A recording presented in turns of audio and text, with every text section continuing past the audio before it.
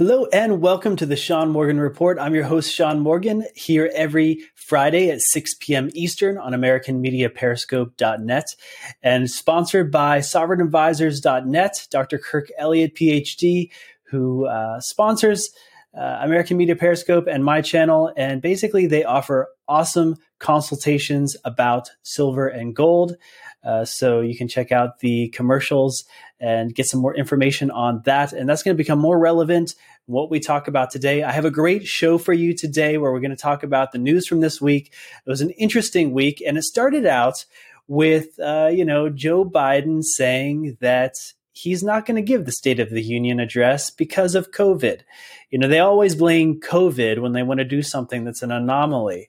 And so it's kind of funny that this week, Joe Biden's not going to be addressing the nation, but who is going to be addressing the nation is Donald Trump at the CPAC conference. So this Sunday, Donald Trump is going to give his first major talk or speech since he lost the presidency, supposedly. And so that's going to be interesting to see what comms or communications are given on the regular layer and also on the sub layers of communication. I'm going to be reporting to you next Friday about my interpretation of the CPAC speech. And, the mainstream media has not given up their unrelenting campaign against QAnon and QAnon supporters. Now, you would think that if Joe Biden won the election and the liberals are in charge of everything, that they would just be like, oh, who cares about those crazy QAnon kooks? But instead, they are out for blood. And something that Jordan Sather from Destroying the Illusion has said is that if Q is such a national security threat, as the Los Angeles Times claims in this hit piece, then why don't some journalists or some government agency do some kind of investigation to find out who is behind this QAnon thing? Because if it's just some teenager in his basement, he'd certainly deserve some jail time for starting a dangerous domestic terrorist cult. So obviously, no journalist or government agency is going to do that investigation because they will probably end up finding out that QAnon is a sophisticated military actor. So that would be pretty embarrassing. But they're not going to give up this campaign. You can see in the Washington Post, they're making fun of Tucker Carlson because Tucker Carlson said he couldn't find QAnon when he did a search on the internet. So he was just maybe poking some fun at the fact that you can't get to the source of QAnon easily.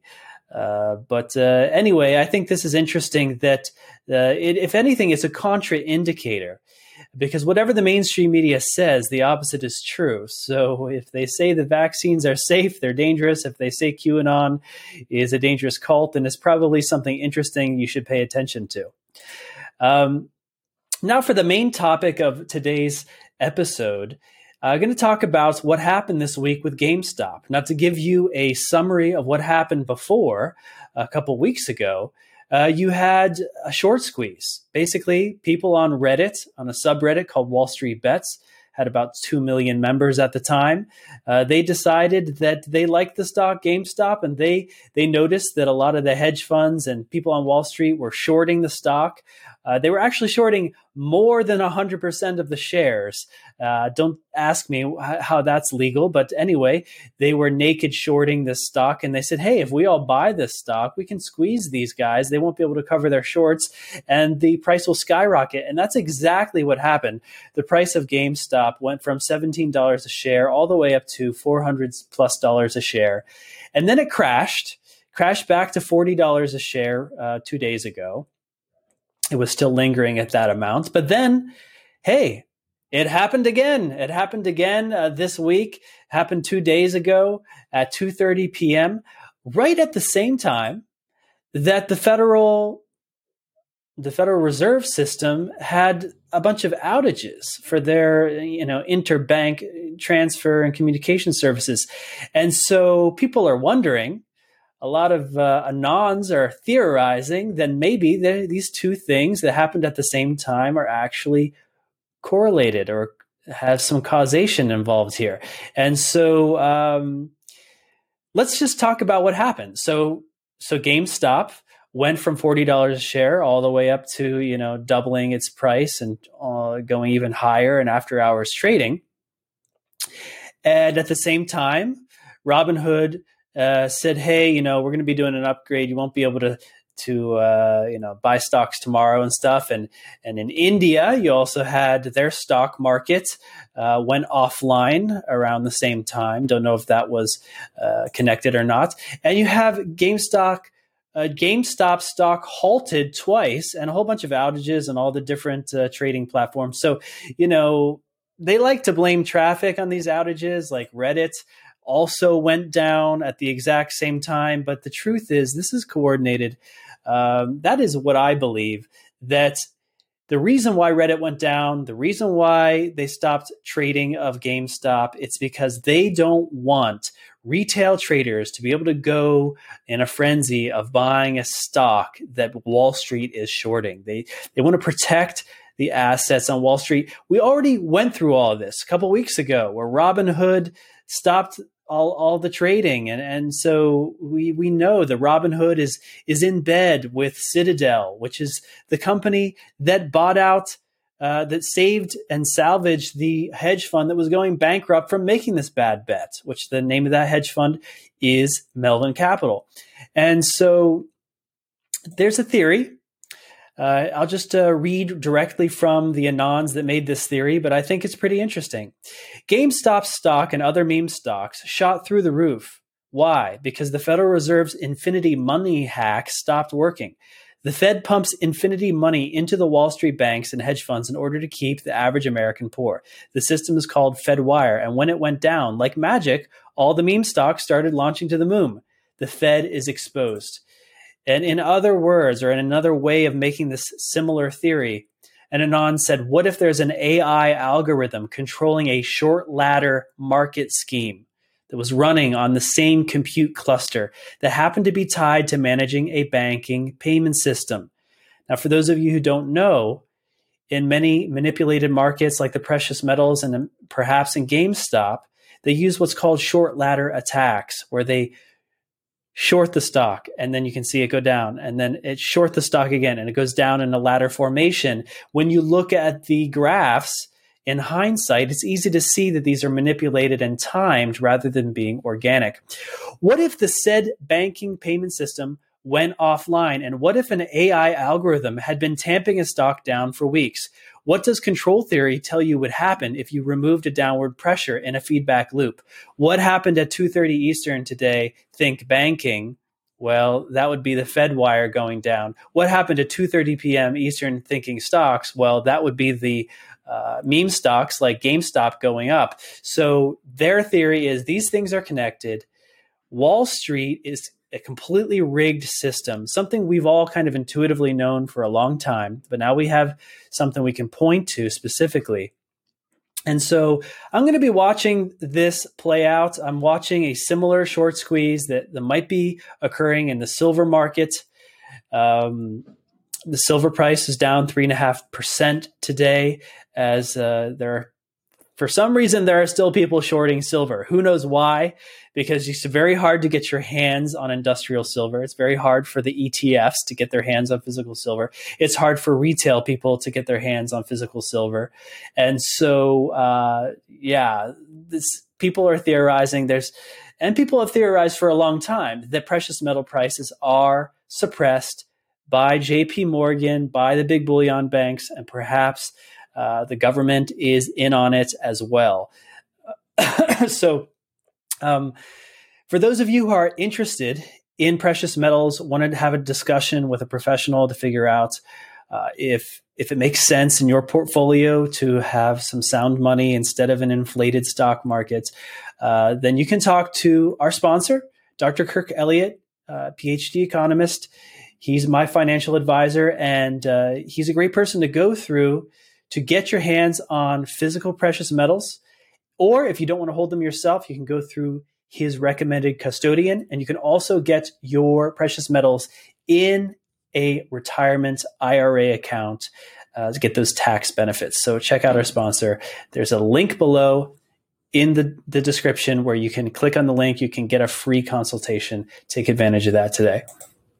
So this is how legendary this whole saga is. You can see people on the internet are making memes. This one's called Diamond Hands. And you can see all the players. You've got the guy from Reddit and YouTube, Roaring Kitty, who was grilled by Congress, but he's the guy who likes the GameStop stock. And then you got Elon Musk, who's likes to put in a few words on behalf of the Redditors on Twitter. You've got the people from the hedge fund, Citadel, Melvin Capital. You've got Robinhood. So, it's really interesting that this is an internet phenomenon. That's why I think it's very interesting to follow the story, because it's like a barometer to measure the sentiment from Main Street against Wall Street. And there's a lot of animosity. There's a lot of negative feelings, especially going back to the financial crisis when Wall Street was bailed out, when the big banks were bailed out back then. We never forgot, and we want vengeance, and we want access to the financial markets. And that's why people are turning to silver, gold, and Bitcoin, because we don't want to be in a rigged system anymore. We want to have control over our own finances, and we want access to financial markets in a democratized way. So to close out this episode, I want to discuss a really insightful article from James Rickards, who's an economist who worked for the CIA and the Pentagon.